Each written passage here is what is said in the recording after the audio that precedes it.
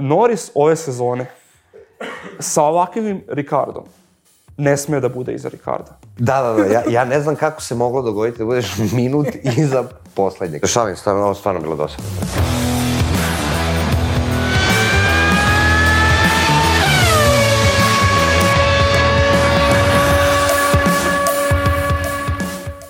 Ljubitelji Formule 1, dobrodošli u novu epizodu podcasta Formula Manijak. Moje ime je Manijak, sa mnom su danas Damir Jovanović i Filip Žemlje, stalna postavka. U ovoj epizodi analiziramo trku koja je bila u Meksiku. Nekom je bila dosadna trka, nekom je bila taktički zanimljiva, o tome ćemo pričati. Međutim, pre toga par servisnih informacija. Ukoliko želite da pratite vesti iz sveta Formule 1 tačne, precizne i pravovremene, prava sam sajt Formula Manijak i ukoliko tamo niste čitali izveštaj sa trke, mi ćemo ga danas odraditi ovde. Nikakav problem. Ali ako hoćete to i u pisanoj formi, mislim da je najzgodnije da odete pa da na tenane sve to pročitate. Eto. Tako je. Ajde sad da se mi bacimo na...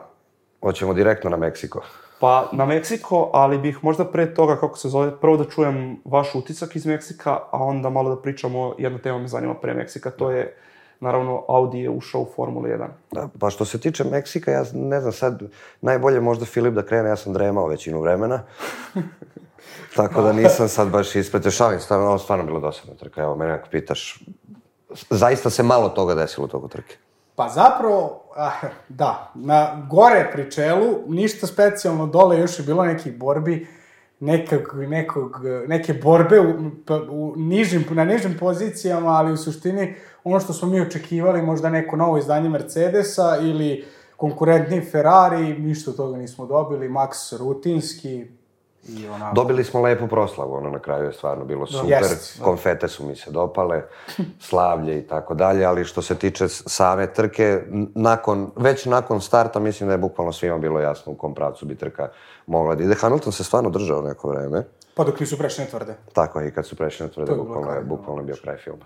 To je to. Tako je, mislim da je ova trka možda bila, barem što se tiče uključenosti Mercedesa u borbu za podijum, dobra uvertira za poslednje dve trke sezone, mada, opet, i meni je bila pomalo dosadna. Ja sam imao sreću, pa nisam gledao sam Luka Sekicki i ja smo gledali i onda mi je bilo zanimljivo, pošto smo bacili komentare stalno neke, nas dvojice imamo ono fazon za Leclerca, Sainza, tako da iz tog ugla je bilo interesantno, ali da sam je gledao sam zaspao bih kao i ti na pola trke.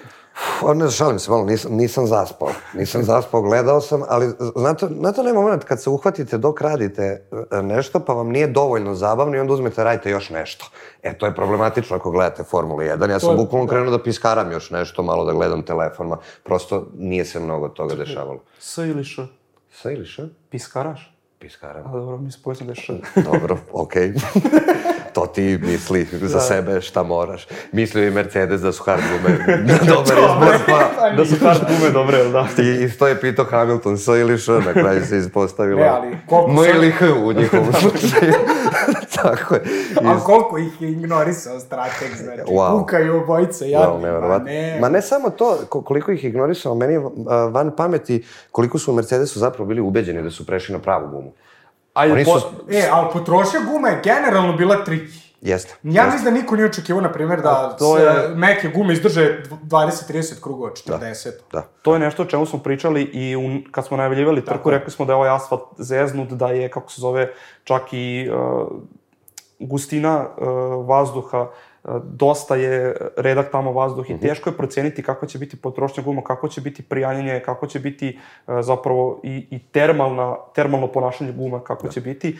Ali aj pre nego što uđemo u detaljnu analizu toga šta se desilo u Meksiku, prvo bismo trebali da najavimo da je Audi zapravo sada potvrdio da će od 2026. godine ući u Formulu 1 i to sa Sauberom, oni će ući u strateško partnerstvo i to je po meni jedna dobra vest koju bi svakako trebali da pokrijemo.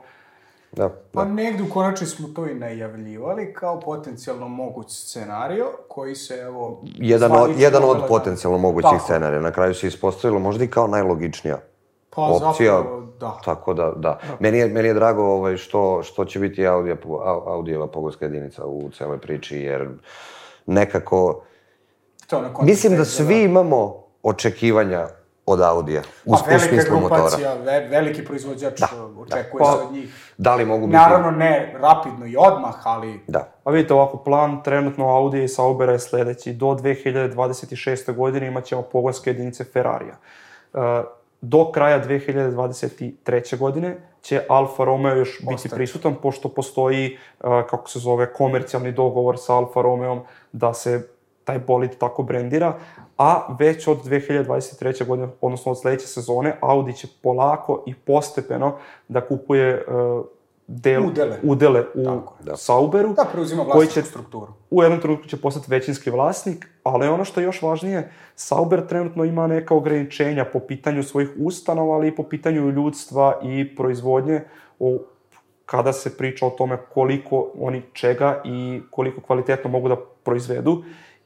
To je trenutno hendikep koji Audi vidi i zbog toga će Audi u narednim godinama polako i postepeno sipati lovu u Sauber, gde će se razvijati i institucije, dovodit će se i novi ljudi. Radit će se na infrastrukturi. Tako da u pripremi terena za jedan kompetitivan tim u budućnosti. A to je ono što je potrebno da Audi, pošto Audi ima plan da kada uđe u Formula 1 2026. godine, da im ne treba više od 3 godine da postanu, da se bore u samom vrhu. Tako da, zbog toga ne čudi zašto je Audi tako rano kupio Sauber. I sa druge strane, mislim da se od Audija realno i očekuje da budu kompetitivni. Onda nema ni smisla ulaziti u celu priču koliko će se to biti tim koji je u nekom srednjem ili nižem domu. Prosto, Švaba je to. Bukvalno Švaba je to. Kad razgovaramo o Audiju, prosto rangiramo ga negde, pa ako ne u isti rang, onda makar blizu Ferrarija, Mercedesa i Red Bulla, prosto... Mislim, zbog imena, prosto tako su očekivanja, su nametni. Oni ne ulaze da budu u sredini poretka i oni ne ulaze da budu ono što je trenutno Alpina. Čini mi se da... Govorimo o konstruktorima, pa onda više govorim tu o Alpini.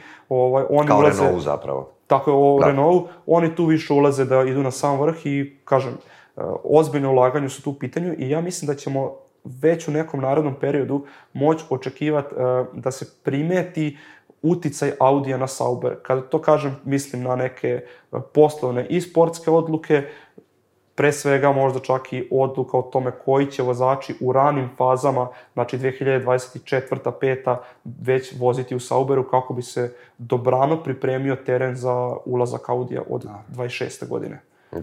Da li očekuješ tu mlađe vozače ili sa druge strane očekuješ starije vozače koji će zapravo moći da rade na tom automobilu? Pa iskreno ti kažem, očekujem, ja mislim da već imam vozačku postavu koja bi tu mogla da bude izuzetno atraktivna. Na koga ciljaš?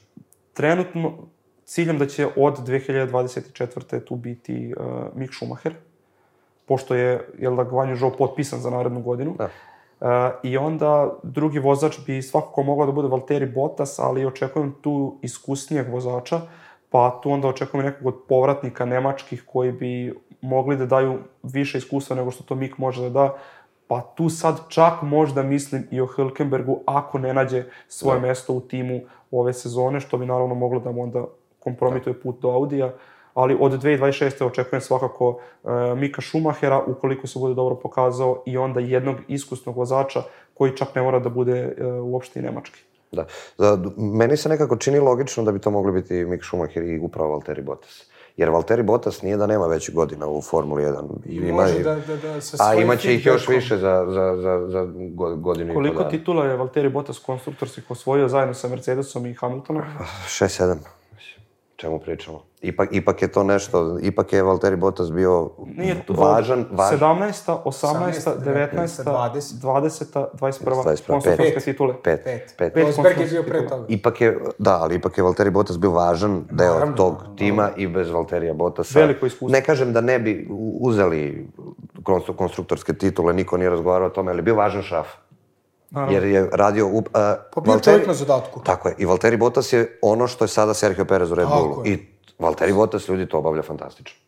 Da. Stvarno je radio i zapravo i kada je prešao u Alfa Romeo, mi smo i videli da ima daleko više tempa u tom Bottasu nego što smo videli prethodnih 5 godina. Pa pogotovo dok je Alfa mogla da parira sa bolidom i sa razvitkom, on je pravio neke rezultate. A ako se setite i pre toga, dok je bio u Williamsu, Bottas je bio izuzetan vozač. Tako da, Bottas je bio čovjek na zadatku u Mercedesu, tako da mislim da i tekako može da da dobar feedback u infrastrukturi kasnije i i u razvitku bolida, da. Ja svakako očekujem da će Valtteri Bottas ostati u Sauberu do 2026. godine sigurno. Njima je potrebno to iskustvo koje Valtteri Bottas ima iz Mercedesa. Kad govorim iskustvo, ne mislim čak toliko ni na trkanje i na postavku bolida, mislim možda čak i na to kako fabrika funkcioniše, kako ljudi funkcionišu međusobno. Organizacija. Tako je, Valtteri Bottas ipak ima tu neke ozbiljne informacije koje iz Mercedesa ne cure tek tako i zbog toga očekujem, a pazite, opet je to nemački tim, Audi i kako se zove Mercedes. Nisu baš u dobrim odnosima kada govorimo generalno kuća kao kuća, van Formule 1 pričamo, naravno. Pa, tim pre, mislim da bi bilo pametno zadržati Valtterija Bottasa. A mislim da je to A znate kako, završeno. Koliko ima godina? 35 ima već, ja mislim, tako da će imati već 37-8. To je već... Ko bi to od starije garde mogao, pa nekako iskreno od ovih aktualnih ne vidim nikog, a od nekih povratnika, pa ni tu ne vidim nikog iskreno. Nema nikog, možda Ricardo? Ne, pa možda. Teško Ricardo. Ako si ikad vrati. Ako si ikad vrati. Pada mi na pamet možda Sebastian Vettel u jednom trenutku, kao što je uradio Schumacher sa Mercedesom, da Vettel uradi sa Audijem, ali aj da ne preterujemo. Ali on je suvlasnik Aston Martina, pa je pitanje naš i zbog toga. Pa može ono dve strane, šta? Da. Vidi, ja mislim da... U Srbiji svi rade 2 posla, što ne bi on radio u Nemačkoj 2 posla, šta je problem? Vettel je pametno kupio deonice Aston Martina, a ja mislim da će Vettel isto tako jako pametno znati kada da proda te deonice i da uskoro to vreme i dolazi. Dobro, vidjet ćemo polako. Ali dobro, ajde sad... Biće interesantno. Hoćemo mi da krenemo sa Meksikom? Ajde da krenemo sa Meksikom. Koga će? Pa ajmo od Red Bulla. Trka kao trka za Red Bull je bila fantastična. Dobro. Uzeli su svoju 16. pobedu ove sezone od 20 trka. Nevjerovatno. Rutinski. Max Verstappen je uzeo 14. pobedu ove sezone, napisao je istoriju. Ljudi, ali shvatite da mi pričamo istu stvar kao prethodne nedelje, samo je bila 13. Da. I najavili smo će ove nedelje biti 14. Ali identičnu stvar pričamo kao 14. 16. i sad ćemo preći na Pereza. Pa da, i Perez je bio dobru trku. Ne, prosto Red Bull je opet uradio fantastičan posao. Jeste. Ali vidi, ovo je takva sezona i dominantna je sezona, moramo to reći, 16 od 20 pobjeda je dominantna sezona, ali ne znam, evo, iskreno, zanima me vaš utisak, da li vi imate utisak da je sezona tako dominantna? Ja ga nemam. Ne, stičem ga polako u poslednje 2-3 trke. Da. Ali prethodno ne zbog prisustva drugih timova. Ferrari, ajde prevashodno. Ali, generalno, sad kad pogledamo malo šire, od Austrije mi nismo imali neki konkurentan Ferrari. Ali smo imali bitke na stazi. Mi zapravo zadnje 2-3 trke nemamo bitke na stazi. Pre toga je zaista bilo direktnih borbi i to je ono što nas je držalo sve živima, gde je zapravo, Leclerc je pobedio u Austriji, nakon toga smo imali još 1-2-3 trke koje su bile zanimljive. Imali smo Veliku Britaniju koja je bila fantastična, na primjer, gde tad je Sainz dobio, tad je Ferrari opet bio kao u nekom polunaletu, nakon toga su se ugasili i nakon toga smo imali još recimo 2-3 trke u kojima je bilo nečega posle toga. Pa nakon letnje pauze. Da, nakon letnje pauze je baš ozbiljan problem. Pokušavam uporediti ere kada je, recimo, Sebastian uzimao svoje titule, kada je Hamilton uzimao svoje titule i sada kada Max uzima svoje titule. I Schumacher, da. Nekako, prošla godina i ova godina nisu mi tako dominantne, nemam taj utisak dosade kao što je to bilo za 5-6 Hamiltonovih godina. Hamiltonova era je bila izuzetno dosadna i Schumacherova era je bila također izuzetno dosadna. Ali Vettelova nije bila takva. Osim 2003. 2003. je bila zanimljiva, Kim je bio, relativno blizu. Nije bio blizu, ali bilo je na 10-15 bodova, to je. U onom tadašnjem bodovnom sistemu gde je ipak, mislim... Bilo i manje trka. Pa ne, mislim, sa 10 bodova je 25 u današnje vreme, tako da ipak i tu je bila ipak neka osetna razlika, ali nije bilo toliko stravično te sezone. Ostalih sezona je stvarno bilo dosadno. Ove godine Max je imao konkurenciju, samo je bio bolji. Ali kad pogledaš tu neku statistiku, suve brojke, ne deluje ti tako. Kad vidiš brojke i kad svoj lični utisak usporediš sa tim brojkama, ne poklapa mi se. Inače, ja mu još ne dajem to da je oborio rekord. osvojio je 14 trka, slažem se, ali po procentu i dalje nije ispred Mihaela Šumahera u smislu... Damir zna neku statistiku. Procenat osvajanja trka u jednoj sezoni Šumaher ima 72%, Max ima 70%. Znači, faktički fali mu jedno. Dobro, ali vidi, ja mislim da je to završeno u Brazilu. Fali mu obe zapravo, ljudi. Ako postoji 2 trke, ako jednu dobije, jednu ne dobije, to je 50%. I bit će opet na manje od 72%. Fali mu obe da dođe do toga, jer Schumacher je faktički nije osvojio samo 2-3 trke te sezone. Ja mislim da on ide ka tome i to vrlo ozbiljno. Da. Ova trka je bila jasan pokazatelj toga i ako ćemo sad da analiziramo trku Red Bulla, šta možemo da kažemo? Možemo da kažemo su startovali na mekim gumama, da je Max te gume čuvao savršeno, da je odvozio mnogo krugova, čak 5, 6, 7 krugova više nego što je Red Bull planirao. Dobro, gume su se manje trošile u nedelju na trci, a kako se zove, ono što je svakako i pokazatelj koliko je Max dobro čuvao gume je Perez. Jer o čemu se radi? I Perez je jako dobro čuvao gume. Ali Max je i dalje imao taj neki tempo koji je bolji i dalje je bolje menadžovao te gume nego Perez. I to je, jel da, pokazatelj... Napravilo razliku na kraju. Napravilo razliku, ali to je i pokazatelj kvaliteta.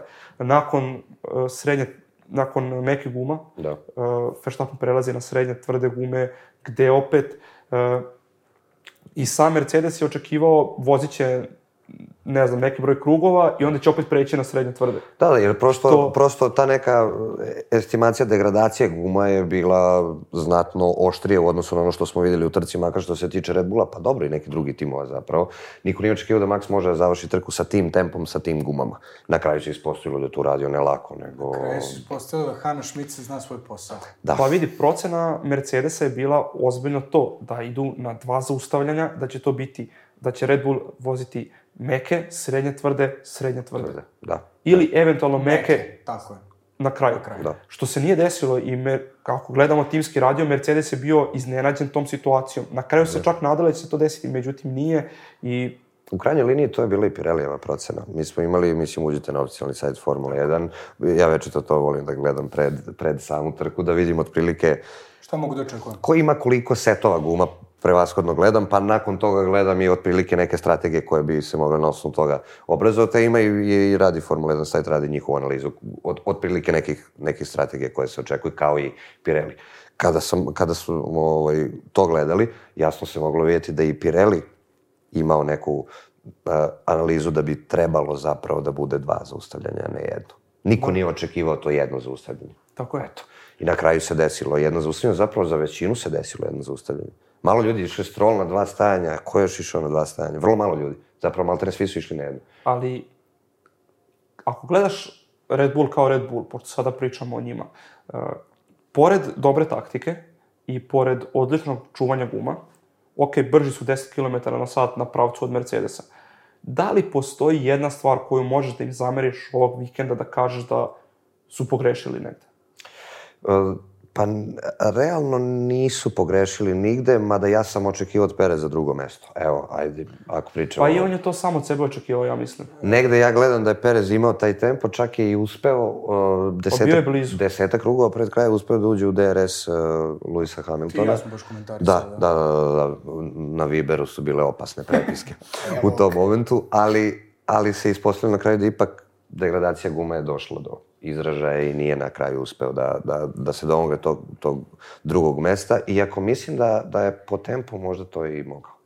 Vidi, moramo dati tu onda, kako se zove, i kudos Hamiltonu, pošto je Hamilton uspeo u 2 navrata da se odbrani od Checa Pereza, koji je, čim je promenio gume, vrlo brzo je došao do DRS-a i Hamilton je tu uspeo malo da se odlepi na sekundi 3/10, sekundi 2/10, kako kad, sekundi i po. Stvarno moramo pohvaliti Hamiltona. I pritom moramo... Ja nemam ni Hamiltonu, šta zameriti? Ne, odlaze fantastično. Vozio dok je, on je do promene guma bio maltene u DRS-u sa Maxom. Pa znaš kako bih ja to rekao, Hamilton je bolju trku nije mogao da odveze. Ne, to je bez greške odvozio. Ljudi, Perez je bio non stop od njega jako blizu i on je u prvom stintu bio jako blizu Verstappena. Prosto čovjek je se borio u ovoj trci. Samo je dobio pogrešne gume. Zapravo trka je završena kada su prešli na hard gume.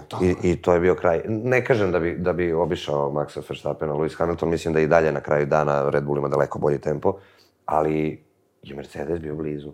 Tako je, Mercedes je bio blizu, Hamilton je bio drugi, Russell je bio četvrti, sve vreme su bili tu u bici. Ok, nisu bili zadovoljni sa tvrdim gumama ni Russell, ni Hamilton, žalili su se. Russell je imao čak i onaj zanimljiv tinski radio kada je tražio da izađe po nove gume, jer ko Bojagi je bilo neko karbona na stazi, pa nije mogao, kako se zove, da... Dobro, ja to poštujem. Meni je to genijalno. Čovjek, bre, dajte mi, pustite da vozim, bre, ovo ne radi. Ali kasnije je dobio, kasnije su mu dali... Da postavi najbrži krug. I opet Russell ima najbrži krug. Dve trke za redom. A znaš šta je veći problem?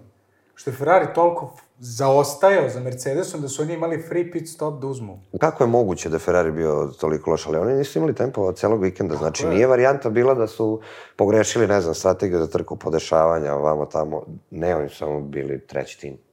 Ovog vikenda su bili treći. Dobro, ali to je zato što je Mercedes stvarno bio dobar ovog trkačkog vikenda i mislim da bi trebali još da ispričamo zašto je Mercedes bio tako dobar. Da, upgrade se dogodio. Dogodio se upgrade prednje krila.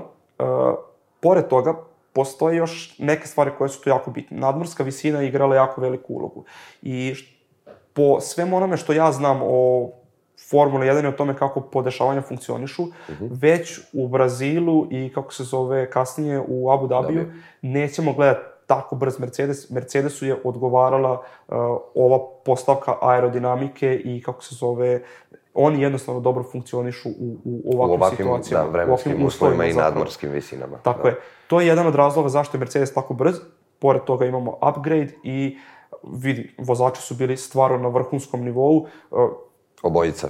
Da li ste videli start? Da. Mislim, Russell je startovao odlično, Hamilton je startovao odlično i onda njihova bitka u prve 3 krivine. S tim da ga je Hamilton izgurao. Da. Nije ga Hamilton izgurao. Ali nije bilo prostora ni za jedan točak. Bilo je prostora tu. Bilo je tu prostora. Ovo je drugi vozače za to kažnjavaju. Hamilton je to vrlo iskusno uradio. Vrlo iskusno je to uradio i kako se zove... Ajde da kažemo ovako, malo ga je jače zatvorio. Zatvorio ga je, realno, rekao, aj skloni se klinju. Bukvalno. Ja idem napred, to je to. Nije baš bilo kao ono što Gasly uradio, ono je bilo... Ali iskustvo je prevladalo. Kamikaza. Iskustvo je prevladalo tu, razumeš? Da. Hamilton je znao kako da mu zatvori vrata, da ne može da dobije kaznu i to je sad... I mali se povuku. Pritom je Russell u tom momentu izgubio i poziciju od Pereza, koji kasnije nikad nije vratio i to je prosto tako. Kažem opet, upravo ono što si ti rekao vezano za Hamiltona i Pereza, meni je fascinantno da je Hamilton uspeo da zadrži poziciju do kraja. Malo mi je možda čak i žao što su prešli na hard gume. Jeste, pa bilo bi zanimljivije. Jer su prešli na medium, ne kažem da bi poredak bio drugačiji, ali bi imali tu neku makar tenziju, jer mi nismo imali mnogo promjena pozicija, jer i svi znamo, kada imate trku s jednim stajanjem, jako retko se dešava neki tektonski poremećaj u toku trke. Znači, jer će jedni startovati na jednim gumama, drugi na drugim i on će samo da se sviču u jednom momentu. Ovo će biti na hardovi, na medium i tu je... I na hard, ako uspio da odbrani nešto na kraju. Žao mi je, već na sredini trke se znalo da postoji ozbiljna šansa da se neće ništa zanimljivije desiti. Mada bilo je u donjem domu veoma interesantno. Pa tamo je bilo interesantno i kako se... Ali vidi, sama razlika, pričali smo 46 sekundi od Mercedesa do Ferrarija, pa smo onda kasnije videli isto 40 sekundi od valjda Ferrarija do Ricarda. Ricardo je 7. na kraju. Pa Ricardo 7. ali kako se zove, pre svega problem je što je Ferrari 40 sekundi iza Mercedesa. Opet tu možemo da pričamo o tehničkim postavkama i zašto je to tako. Ferrari je imao, kako se zove, maksimalnu brzinu sličnu Mercedesovi. Nije tu kaskao. Međutim, da bi postigao tu maksimalnu brzinu kao što Mercedes ima, Ferrari je morao ozbiljno da smanji prijanjanje, zapravo otpor vazduha na bolidu, samim tim i prijanjanje. I zbog toga su doneli takozvani paket sa niskim aeropotiskom. I doneli pogrešnu odluku, realno. Tako je, što znači da je Ferrari klizao stazom cijelog vikenda kao po ledu. I to ste mogli da vidite. I Leclerc i Sainz su klizali stazom i svaka im čast što se nisu slupali. Da. Pa dobro, Leclerc si okrenuo. Pa dobro, ali nisu imali neku... Nije bilo ništa zbiljnije, da. To je moja poenta i sam Leclerc je imao problema sa motorom, on se žalio nekoliko puta da mu prekida nešto motor, nisu znali šta se tu dešava u toku same trke. Mislim, generalno očajna trka ljudi za Ferrari, znači, mislim da su... Neće je pamtiti. Pa ne, baš suprotno. Pa da. Mislim da će pamtiti.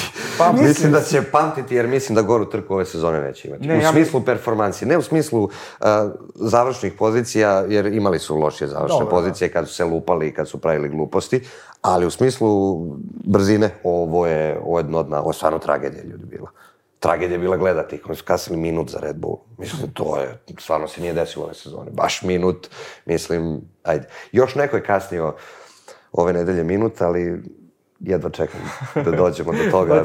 Malo ćemo kasnije doći do toga. Šta ćemo s McLarenom? McLaren, pa vidi, to je bilo interesantno. Ricardo se napokon probudio.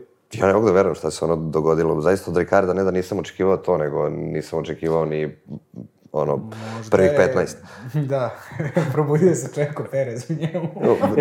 Probudio se Čeko Perez u njemu. Sad se videlo se, juče čini mi se izašao video Daniel Ricciardo pre nego što je imao ono preticanje na pravcu. Koga je pretekao na pravcu kada je pokušao da nadoknadi? Bottas, ja mislim. 10 sekundi kad je pokušao, mislim da je Bottas, da. Na izlasku na pravac, znaš kako ide ta krivina? Da. Ricardo vozi i samo vidiš ovako pištolj, kao puca u rivala. I nakon toga ide direktno i pretiče ga. To je tako dobro. To je onaj Ricardo stari. To je onaj stari Ricardo koji se zafrkava sve vreme, ali koji vozi junački i napokon nas je podsjetio na one dane kad je vozio. Kad je bio u Red Bullu, čak i kad je prešao u Renault. I bez obzira što je imao kontakt sa Tsunodom za koji je apsolutno kriv, to ne sporimo, opet mi je nekako drago da sam vidio njega da nije pasivan. Već da je bio u fazonu, ok, sad sam prešao na meke gume, sad ću da kidam. I dobio je 10 sekundi kazne. I nadoknadio tih 10. I završio je sjedno. Dobio je 10 sekundi kazne. Imamo i to. Ajde sad da porazgovaramo o tome. Imali smo situaciju na prošloj trci, evo ja sam ljut već 2 dana zbog toga. Imali smo situaciju na prošloj trci gde je Russell udario Sainza, izbacio ga iz trke i dobio 5 sekundi kazne stop and go. Imamo istu situaciju. 10 sekundi kazne. Pre 2 dana se na trci dešava situacija, Ricardo udara Gaslija, opet ga izbaci. Tsunodu. Izbaci ga iz trke i šta dobija? 10 sekundi kazne. Pa to je... Malo je besmisleno. Ali pazi, nije 10 sekundi stop and go. Da, nego 10 sekundi... 10 sekundi dodaju na vreme. Voleo bih da znam, ako sudije već izlaze sa takvim odlukama koje nisu uniformisane, onda bi trebali da kažu zbog čega je to tako, ako već nisu uniformisane odluke. Jer ja stvarno ne znam koji bi... Nema. Prosto nije uniformisan, ja mislim da nema smisla išli da se bavimo time. Evidentno pravilnik mora da se menja, da se upgradeuje, da se na njemu radi. Inače, ovo sad je, po srpski što bi rekli, javašluk. Ovo je stvarno javašluk što se tiče pravila ko kad dobija koju kaznu i šta. I mislim da s time čak i možemo završimo o pravilima, jer prosto, evo već 3-4 podcasta mi razgovaramo o pravila i opet smo besni sva trojica, jer... I opet ne znamo šta se dešava. I opet nismo sigurni da u narednoj trci, ako nekog izbaci, mi ne znamo koju će kaznu. Ali, znaš šta je najgore? Ne možda vidiš, a pre si to znao. Najgore u svemu je što mi pratimo Formula 1 10, 15, neko 20 godina, neko 30, snimamo podcast i ti i dalje ne znaš šta će biti kazna za neki incident. Razumeš? Da. Mislim, koliko znanja moramo da imamo? Prvo, ne znaš da li će notirati incident. Strola niko nije opomenuo za 2 ona agresivna branjenja, pa je onda došao kao posljedica to da ga Gasly izgura na onakav način. I Gasly dobije kaznu. Gasly je krenulo sa kaznom. To je revolt. Čekaj, da li mi sada pričamo o tome da smeš da pomeraš se pod kočenjem? Pa vidiš da sme. Evidentno sme. Hamilton se pomerao na kočenju. Ali Stroll ovo drugi vikend zaredno. Ali čekaj, Hamilton se prošlog vikenda pomerao na kočenju, sve je bilo u redu. Stroll se sada pomera, sve u redu. Jel to okej? Ne znam. Ajde onda ako je okej, onda to svi da radi. Ako je okej, onda ajde svi da radi. A izgleda ko to uradi pa se onda vaga. Znaš šta? Ajde se sećamo o sudijama, jer... Ne, svaki put se iznerviramo. Imaćemo podcast od 4 sata. Pre svega. Imaćemo podcast od 12 sati, ako budemo pričali o sudijama. Ajde se vratimo mi, kako se zove, na našu temu. Ajmo mi dalje. Ajde ti malo da kudiš Norisa, verovatno. Da.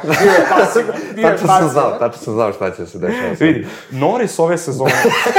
Evo ga, krenuo. Norris ove sezone. On je indirektno potencijalno pasivan. Da. Kako smo pričali, da. Norris ove sezone sa ovakvim Ricardom ne smije da bude iza Ricarda. Dobro, završio sam. Dobro, mada Ricardo je bio... Ricardo je bio kompetentan. Ricardo je prvi put bio Ricardo ove sezone, imamo i taj moment. Da, svejedno. Ovo je Norrisov bolid, ovo je Norrisov tim, ovo je Norrisova godina u odnosu na Ricarda. Slažem se. Jednostavno Norris mora da bude tu. Videli smo Ricarda u onom svom elementu. Da. A kad je Ricardo u svom elementu, gde je bio Norris na ovoj trci? Dobro, pojao ga je, mada ja moram... da staneš u odbranu. Moram da stanem u odbranu Norrisa. Ricardo je imao daleko bolju strategiju. Te soft gume na kraju su ljudi radili, kogod je bio na soft gumama, bio je mnogo brži. I trajale su. I na kraju se ispostavilo, pa zato je Lonso i bio ljut onoliko, jer prvo su prešli na hard. Da, light, to je neka druga priča. Generalno, ko je bio na soft gumama na kraju trke, to su bili Gasly, Guan Yu Zhou, Ricardo, je li bio Bottas? Mislim da nije Bottas. Mislim da Bottas nije bio, nije ni Vettel. Ne, ova trojica su bila. Kogod je bio na softu, bio je brži 10 puta. Pa ko je uvidio grešku na vreme. Tako je. Što Mercedes nije uradio. Ali dobro, da, Mercedes nije ni mogao da pređe izgubili bi previše vremena, to nema smisla. Ja govorim o ljudima koji su startovali na hard ili na medium gumama, uglavnom na medium zapravo, koji su startovali na medium gumama, imali su taj duži stint prvi i pritom sa medium guma su prešli na soft. Takvih je bilo malo, ali ko je to uradio, napravio pravi posao. Definitivno. Znači ti braniš Norrisa u ovoj situaciji? Branim Norrisa, strategije po tebi tu. Ricardo ga je ovladio. Ono nije bilo rasprave uopšte. Ljudi, kad ste videli da Ricardo ima toliko obilaženja u toku ove sezone? Nije on obišao samo njega, Ricardo je obišao Okona, obišao je Bottasa, obišao je Norrisa. Način na koji je obilazio. Pa da, bre. Način na koji je obilazio, to su bila klasična Ricardova preticanja iz vremena u Red Bullu. Da. To je klasičan, samouvereni Ricardo, brz, to su muška, agresivna preticanja. Precizna kočenja, skretanja, baš je bio na nivou. Jako je bio dobar. I mislim da je imao onaj manevar sa Tsunodom, malo je poranio u njega iz prostog razloga što je, verujem, i sam znao koliko tempa ima. Bio u fazonu, znam da mogu ovo. Kad smo kod Ricarda, ajde da li je Ricardo možda on trkom malo popravio svoju reputaciju, a možda čak u neku ruku i, neću reći spasio karijeru, jer njegova karijera nije za bacanje, ali da li je nekako ljude podsjetio na ono što je on, pa da mu to otvara neka nova vrata? Pa po meni ne, zato što Ricardo, pa ne samo kasno, Ricardo je imao i prošle sezone ovakvih momenta. I pretprošle sezone, pa je pobedio. Ali opet to su 1-2 trke po sezoni, a ostalo generalno je kriminalno. I svaka ekipa ljudi traži konstantnost. Ako nema konstantnosti... A svaki sport zahteva konstantnost. To sam hteo da čujem. Ne vredi, znači, ako sad bacamo paralelu, ne znam, sa fudbalom opet. Ako neki igrač da 10 golova na jednoj utakmici, do kraja sezone na 1-1, mislim, taj igrač ne valja. Da, taj igrač ne igra. Taj igrač ne igra, upravo tako. U ovom slučaju nemaš sedište. I to je, mislim, Ricardo glavni problem. Ricardo je morao non stop da uzima bodove, a ne da ima te neke bljeskove i onda tabla. Vidjet ćemo već, evo, za 2 nedelje u Brazilu. Ja iskreno ne znam da li očekujete isto od Ricarda. Ne. Pa dobro to da. Čim je bio ovako odgovor? Ne. Mislim da nam je to vrlo jasno stavilo do znanja kakva je situacija. Moje pitanje je išlo na konto toga da želim da čujem od vas i da to mora da se kaže da jedan ovakav performans nije nam vratio starog Ricarda. Zahteva aplauz, ali to je to. Bilo je lepo videti, ali moraš ponoviti. Da. Čak se pomalo vidi. A dobro, sad i nema gde ponoviti više 2 trke. Ali kad smo kod ponavljanja, šta se opet ponovilo? Alpina i ono što im se dešava cijele sezone. Nemoj mi bolnu tačku dirati. Što bi rekao Fernanda, what a season. Ali stvarno je tako. Vi sad vratite da krenemo od početka godine do sad, ja mislim da je Koliko odustajanja? A ja ne znam koliko Alonso ima odustajanja. Alonso ako nije izgubio 50 poena. Pa ne samo odustajanja, već tih nekih banalnih situacija gde ga ili neko udari, ili ga očeše, ili nešto gde, mislim, stvarno se... Evo i na prošloj trci ima, kada su vraćeni bodovi, ajde, u Ostinu. Na ovoj trci čovjek je opet bio u bodovima. Opet je bio bolji od ostalih. To je teklo Dorija. I opet ništa. I opet ništa. Mene fascinira njegova konstantnost u kvalifikaciji. Mislim da smo se dogovorili nekako prečutno da nećemo da komentarišemo vraćanje Alonsa na 7. poziciju. To nemoj, opet ćemo na pravilo. Da, nećemo na pravilo. Bitno je da kažemo da je Alonso vraćen na 7. poziciju u Ostinu. I trebao je da bude vraćen. Vratili su mu jer nije trebao da bude ni skinut. Ali nema veze, to je sad neki drugi problem. Više opet to čekaj. Dobro. Sada. Alonsova trka je generalno bila dobra, on je startovao na medium pneumaticima i... Nadoknadio poziciju na startu. Ili je na hard start? Ne, on je išao... Ja se stvarno izvinjam... On je išao s mediuma na hard. Tako je, sa mediuma na hard. Da, ja se izvinjam što mi je možda promakao ovaj podatak, ali to je zato što je trka bila jako interesantna. Krenuo je sa medium i trebalo je vreme da se taj medium pneumatik zagreje. On je krenuo sa... 8, 9. Lošije je krenuo. Ne, bio je u... Jeste, da, ali... 10 je bio Okon, on bio 9. Hoću reći da nije imao tempo. Nije imao tempo na početku. Kako je vreme odmicalo, te medium gume su proradile. I on je bio na 3-4 sekunde od šestoplasiranog. Pa borio se on tu, nije da se nije borio. Tako, ali nije imao tempo. Zapravo, kad su proradile te gume u nekom 20. krugu, 25. Alonso je krenuo mnogo bolje da vozi. Tu smo zapravo videli boljitak. Bottas se nije kasnije mogao da ga obiđe, nije bilo šanse. Ne držao Bottasa, tako mu je, znači gume je zagrevao, puštao ga u DRS i u sekund i po, i onda kad se pregreju gume, tačno išao, kako se odvoji samo, Bottas mora da hladi. Da. Vozio taktički dobro, nažalost, desila se. Bio je stvarno dobar, malo srce parajući one scene na kraju, ali na kraju... Navikli smo na te scene već. A dobro, nemoj ti Alonso, meni razumeš. Šalim se, ali krivo mi je naravno, zato što smo i ti ja negde rekli da bi treba da ima više poena od Okona. Pa negde... Svake sezone u koje nastupao je manje više Pa imao više poena od rivala? Da, uvijek. Od rivala imao je isto poena kao Hamilton 2007. i izgubio jednu sezonu od Jensona Buttona u McLarenu, kad je McLaren bio kesa smeća. GP2. I to najlepše da kažem, jer ono je stvarno, ono je od GP2 motor. To je ta sezona, gde je on, mislim da ga je ta izjava malo... Dobro, ali njegov timski kolega završio 8. na ovoj trci. Da. Imao je neke momente... Da li ste primetili kako se branio na ovoj trci Okon? Kako je imao agresivna branjenja i kako je znao da... On je uvijek agresivan. Znao je da stavi bolid baš tamo gde treba, da nema šanse da ga pretikneš. Posred puta, široko i sa stavom. Nije bio Okon loš u ovoj trci, bio je konstantan. Nismo viđali od njega neke lude manevre, niti bilo šta, ali na kraju dana skupio je vrlo vredne bodove. Ali mislim da je nervirao svakog ko se našao iza njega.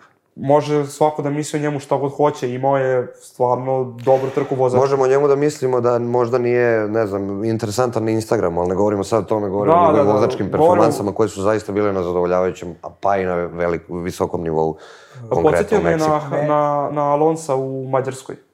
Da. Jer je na sličan način je pozicionirao bolid. Apsolutno. Baš me podsjetio na Alonsa i onako gledam, vidi ga, baš je ozbiljno naučio od Alonsa neke stvari, znaš.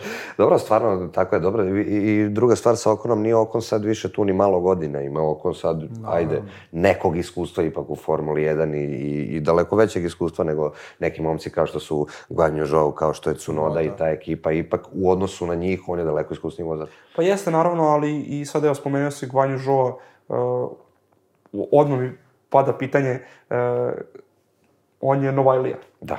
Šta mislite o njemu?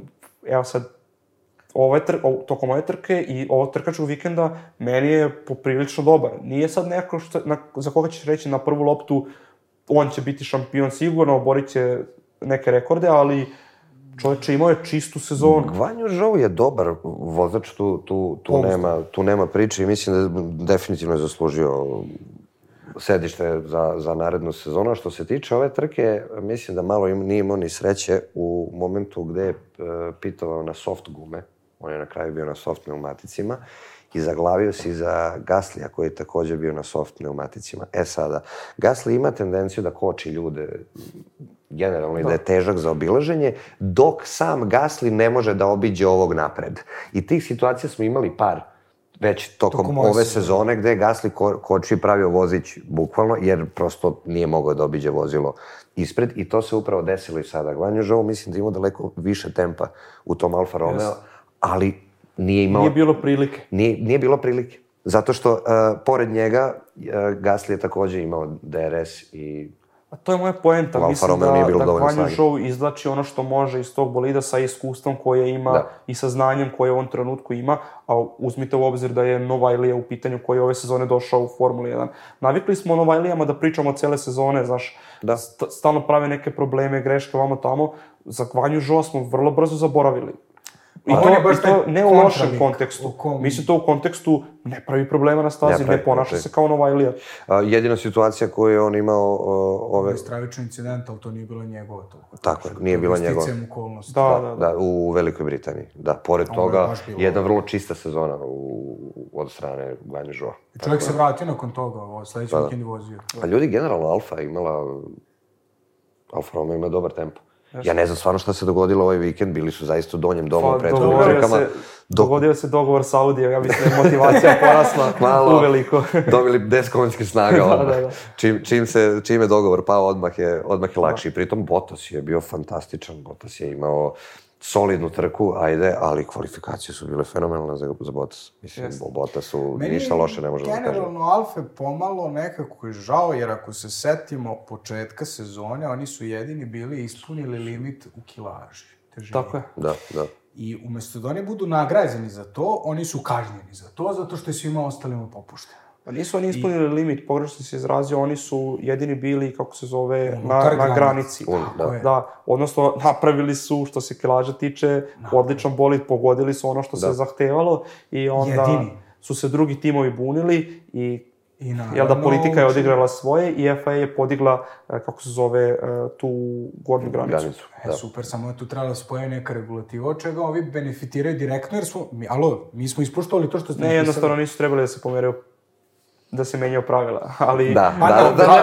Toliko je trebalo biti jednostavno. Samo je trebalo biti kaznu, ko nije unutar pravila i doviđenja. A što se tiče Guanyu Zhoua, mislim da je jedan od boljih Novajlija koji je došao na te neke veze, jel?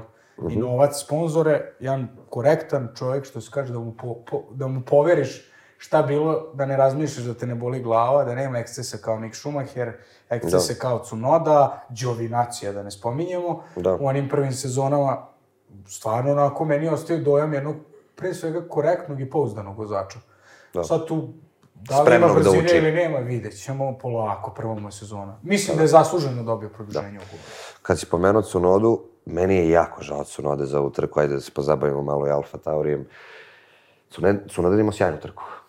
I, nažalost, onaj kontakt sa Ricardom je prosto označio... Kraj.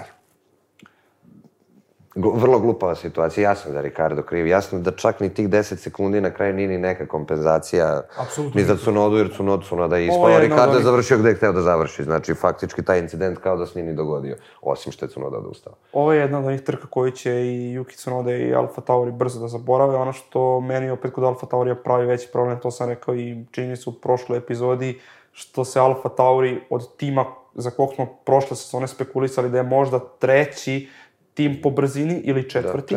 Sada je pao na koju? 9. poziciju, 8. poziciju. Se oni bore sa Aston Martinom ili s kim su oni? Ne, iza su sa Haasom. Sa Haasom, baš je borba pogotovo drugi deo sezone. Ajde, u prvom je bilo nekih trzaja. U prvom je bilo dosta odustajanja. Imali su malo bolji tempo, ali su bili nepouzdaniji. Dok su sad pouzdaniji, ali nemaju nikakav tempo. U svakom slučaju, generalno, taj paket Alfa Taurija nije dobar. Šta ne štima, to moraju da vide u fabrici. Pogledajte koliko bodova je Gasly uz ove sezone. I danas na trci je bio 11. Malo bodova, malo konstruktorskih. Ono što je dobro za njih je što će naredne sezone imati više vremena u vazdušnom tunelu gde će moći da rade na tom svom bolidu. Ali sve ostalo trenutno jako loše i tu bih i zatvorio temu Alfa Taurija, prosto nema ništa da se više doda. Imamo Williams kao narednu ekipu koja uopšte nije imao tempo u Meksiku. Albon još i odmah iza Gaslija, 12. Album 12, ne znam kako se to desilo. Prosto ja mislim da ili neko video albuma za vreme trke. A čekaj, ako mene pitaš, ne moramo ni da pričamo o Williamsu, zato što nisam primetio ni Albona, ni Latifija. Ja sam primetio Latifija i želim da razgovaramo o Latifiju. Znao se. Latifi, kad si rekao kasnije minut, Latifi je kasnio minut iza poslednjeg. Znači, Latifi je odvalio trku. To je to. Tako, reci vi biste ga dobili. Da, ja ne znam kako se moglo dogoditi da budeš minut iza poslednjeg. To mu se desilo već ove sezone u Bakuu, gde je bio minut iza poslednjeg, bez nekih, tu je dobio kaznu. Mislim da je ekipa radila na bolidu na manje od minut od početka trke. Ako se seća. Da. Kako je? Da. Ovde ja ne vidim da imao nikakve kazne, samo je to. Nije imao kazne, nije imao ekscese, ali vozio rezervisan. Da, tako da to je to što se tiče Latifija i ove trke, a što se tiče albuma, dobra trka. Mislim, nema šta na kraju 12. mesto izvući top. Aston Martini. Aston Martini? Od sjaja do očaja. U 2 vikenda. Znači, jednu trku ovako, pa ovako. Nevjerovatno. Nemam neki komentar, osim da Vettel je tu nešto pokušao sa gumama i kako se zove, sa taktikom. Pa pokušaj Stroll ima 2 zaustavljanja. Ništa uspešno po meni, nekako... Strašno nisu imali tempo. Znači, oni su ispali Q1 obojica u kvalifikacijama. Ne znam šta se dogodilo. Možda je upravo ono što si govorio, što je bio problem i Ferrarija, možda su pogrešno podesili bolid u odnosu i na nadmorsku visinu, i na asfalt, i na sve. Negde mi deluje da u tom automobilu ima makar malo više tempa od onoga što su pružili pa očekuje se pre 2 dana. Nekako. Da. Pa ima definitivno... Oni su generalno imali problem sa tempom u kvalifikacijama čitave sezone. Da sam ja negde verao, rekao, malo su ovde kiksnuli, znaju gde su pogrešili, pa će oni to sutra, pogotovo Vettel, to malo da upegla i bit će to okej. Možda neka 10. pozicija. Slažem se, ja sam očekivao minimum bod 2. Da će to biti izvodljivo na čiste vozačke performanse. Mislio sam i taktika vozačke performanse da će ući barem da će biti na granici bodova. Tu sam ih ja negde očekivao. Ali mislim da pozicija Aston Martina i njihova brzina ovog vikenda su zapravo i dozvolili Albonu onu 12. poziciju. Vrlo moguće. To ne bi bilo tu baš tako. Pa dobro, pored toga imamo i Haas, koji je također bio... kriminal. Pa trka za zaboraviti opet. Mik je završio ispred Kevina, na primer. Ajde, imamo tu situaciju, eto. Pa ne, zato što znam da smo, analizirajući trku u Austinu, realno malo kudili Mika, koji je stvarno imao ne baš tako dobru trku. Ajde, ovoga puta stvarno je bio bolji od Kevina. Moramo i to reći. Kudili smo ga zato što očekujemo da pokaže nešto jer se bori za mesto. Da. Znaš, pa možda smo zbog toga bili malo grubi. Samo što nekako kad govorimo o 16. i 17. poziciji, ili u kojoj su bili, 16. Pa 16. 17. Mik 16. Kevin 17. Nije mi teško iz toga izvlačim neku pohvalu, znaš. Da, jer je generalno tim paket je bio loš. Od bolida koji ima bolji paket, imaju potencijal da budu bolji. Da.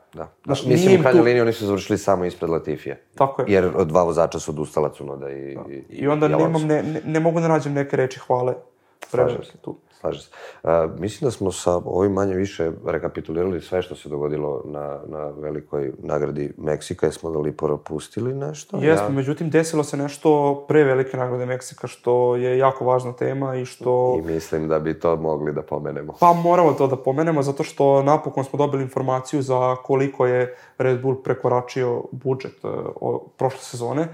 To je informacija da je u pitanju 1,8 miliona, s tim da opet u tih 1,8 miliona se oduzme 1,4 miliona, pošto su to u pitanju poreske olakšice koje Red Bull treba da dobije od britanske vlade, i tako da je onda prekoračenje nekih $430,000 u pitanju, što za Red Bull, zapravo Red Bull se nagodio sa Formula 1, zove se Accepted Breach Agreement, što u principu znači da je Red Bull prihvatio da je prekršio... priznavanje krivice. Tako je, oni su se nagodili sa FIA-om. Ova ponuda im se svidela. Da. Pa, nije im se svidela ponuda, znaš o čemu je? Konto što smo se šalili. Da. Kako se ne sviđa, oni odbiju. Ova ponuda im se svidela, nisu odbili. Ova im se svidela, pa su prihvatili. Poenta je da Red Bull i dalje smatra da nije prekoračio budžet, to su sve proceduralne greške, tako oni kažu, međutim, da su se žalili na to i da su pokušali da se bore protiv toga,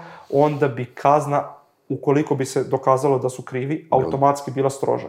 Sada, kada su oni se nagodili, kada su rekli, ok, krivi smo, to znači da, kako se zove, kazna je automatski malo blaža. Redukovanija. Tako je, i to je pravilo, ukoliko se nagodiš, kazna je... Meni je bila interesantna izjava Christiana Hornera koji je rekao da je kazna drakonska.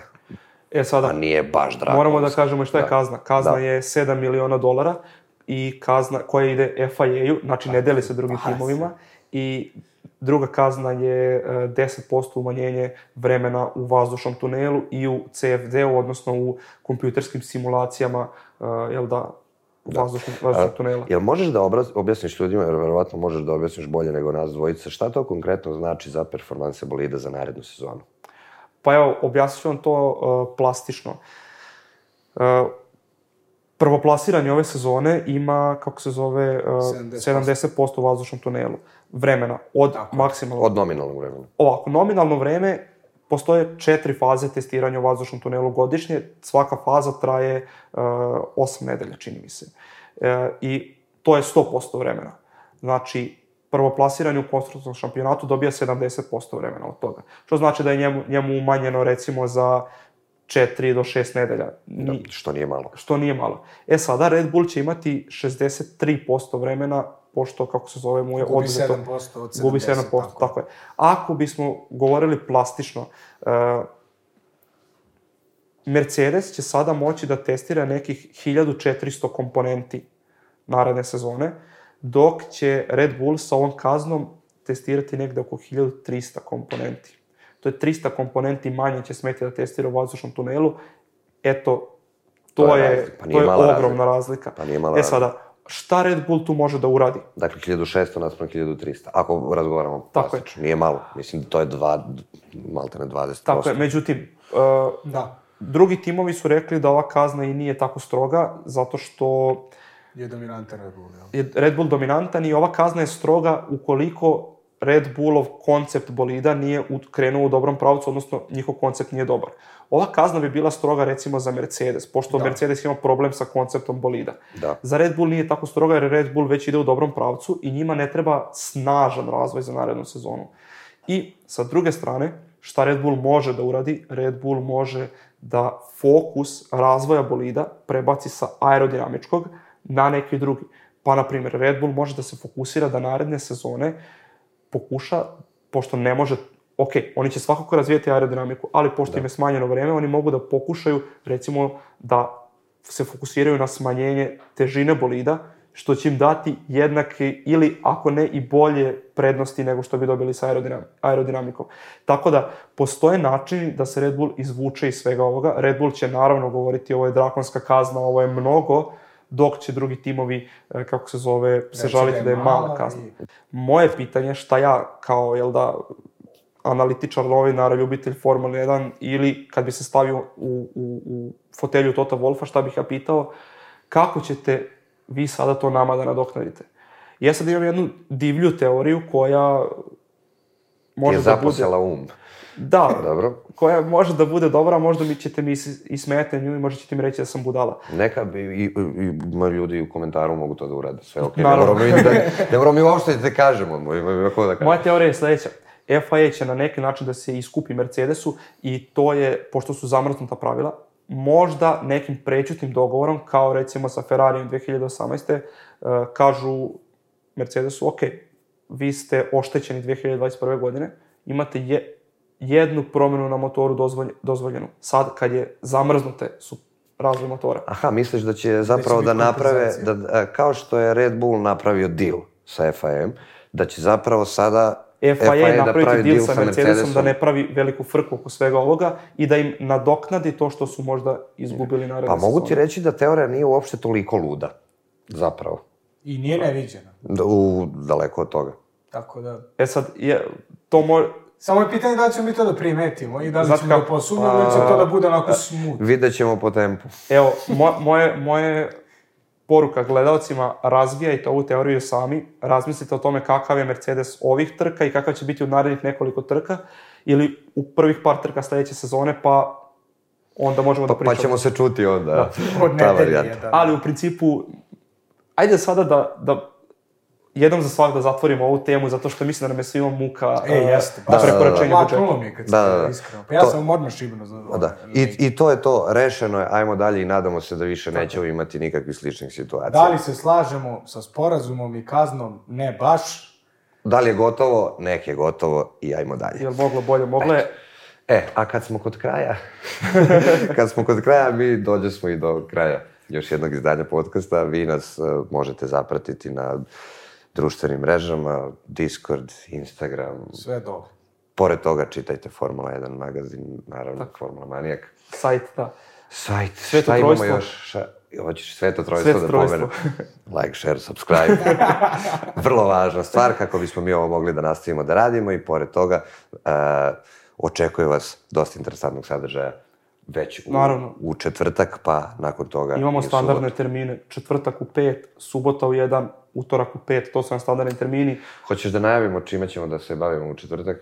Pa može, u četvrtak ćemo pričati o Flaviju Briatoreu i o njegove karijeri do sada. On je jedna specifična ličnost u Formuli 1 i nekako... Zaslužuje minimum jednu epizodu Stop and Go, definitivno. I verujemo da ćemo vam otkriti neke stvari koje verovatno niste znali o Flaviju Briatoreu. A u subotu? A u subotu vozimo Suzuku.